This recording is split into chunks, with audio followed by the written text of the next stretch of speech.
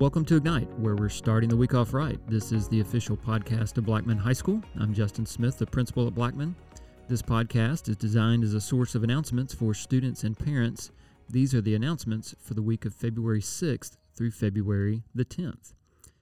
Today I'm joined by my special guests, Kaya Shelby, Jayla Ritchie, and Amelia Penny, and they're going to be talking with us here at the end about a special night that we're hosting here for the district tonight, our Suicide Awareness and Prevention Night that's connected with the DECA project that they've been working on.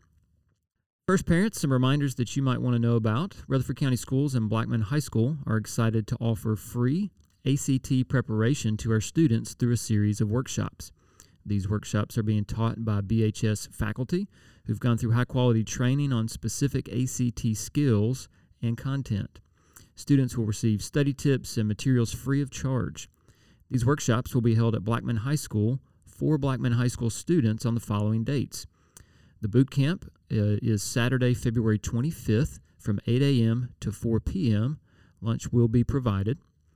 And then there are follow-up workshops the following week, Monday the 27th, Tuesday the 28th, Wednesday, March 1st, Thursday, March 2nd, and Monday, March 6th. Those are from 3:30 to 6:30 in the evening. Space is limited, so please do apply today. The deadline to apply is February the 17th. Students will be notified of their acceptance on or before February 20th. Registration is beginning starting today. Counselors will be meeting with individual students with every 9th, 10th, and 11th grader over the next several weeks.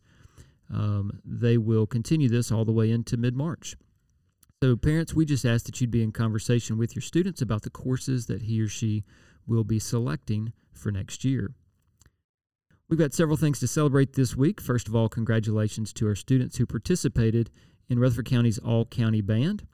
It was a tremendous performance. I was glad to be there, and it was an honor to be named for them to be named among the top players in a district with such high-level talent. We want to wish good luck to our competition cheer squad who's traveling to a national competition in Florida later this week. I was able to see their practice routine on Sunday and was amazed yet again at the talent and the diligence of these student athletes. Also, we had several students who were named to the Tennessee All-County, All-Mid-State, and All-State acting auditions. Congratulations also to students who were awarded the following accolades at the Tennessee All-State Acting Auditions. Alyssa McBroom, Angus Zunig, and Olivia Suggs were named to the All-County group. For All-Mid-State, Ramon Nunez, Kamara Young, Zabaner Turfan, Nadia Tooley, Xander Newsom, Jarrett Royer, and Justin Collins. And congratulations to Landon Cantrell, who is named to the All-State group for Tennessee All-State Acting Auditions. A couple of additional announcements. Yearbooks go on sale. If you would like to purchase a yearbook, parents just go to yearbookforever.com to purchase one if you've not already done so. We do print these based on pre-orders, and we rarely have extras at the end, so if your student wants a yearbook, please go ahead and purchase one now to make sure that your student receives one. Also, parents, just a reminder that the car rider drop-off and pickup occurs in the line at the gym entrance. There's no student drop-off in the morning or pickup in the afternoons at the front of our building or in our west parking lot.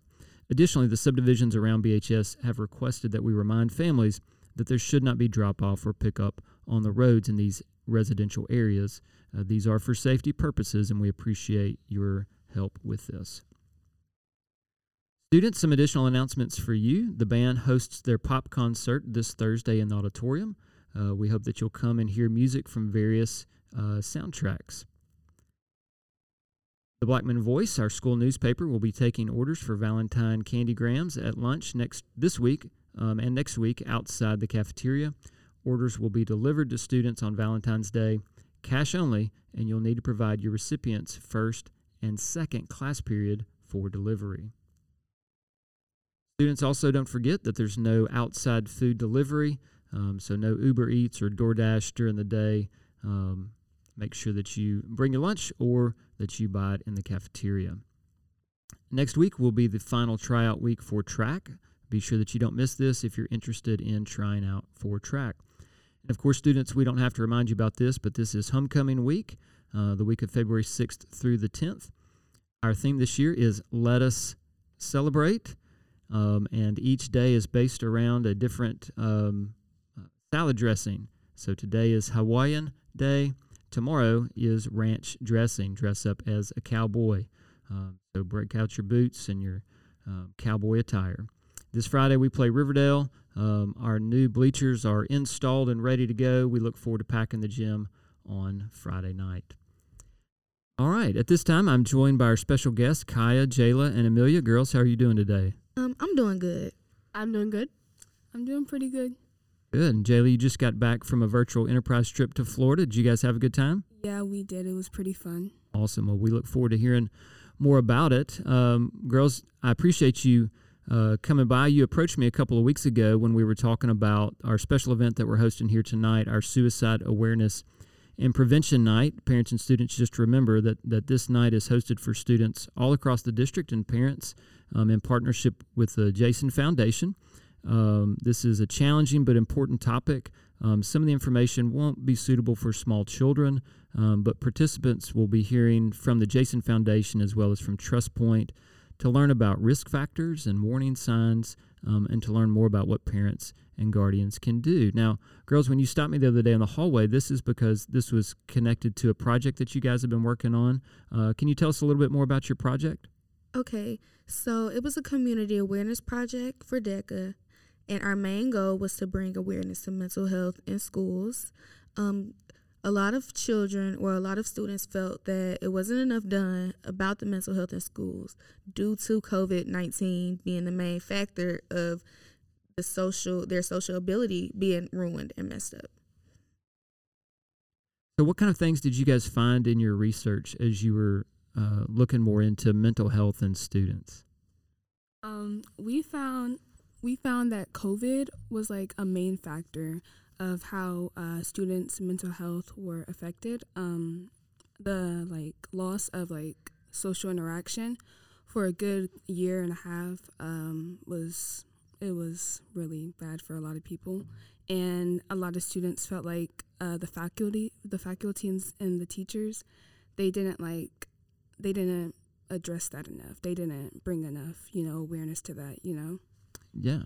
And not only that, a lot of people just wanted to know that they had someone there. They felt really alone, and they really had nobody to talk to, and it took a toll on them.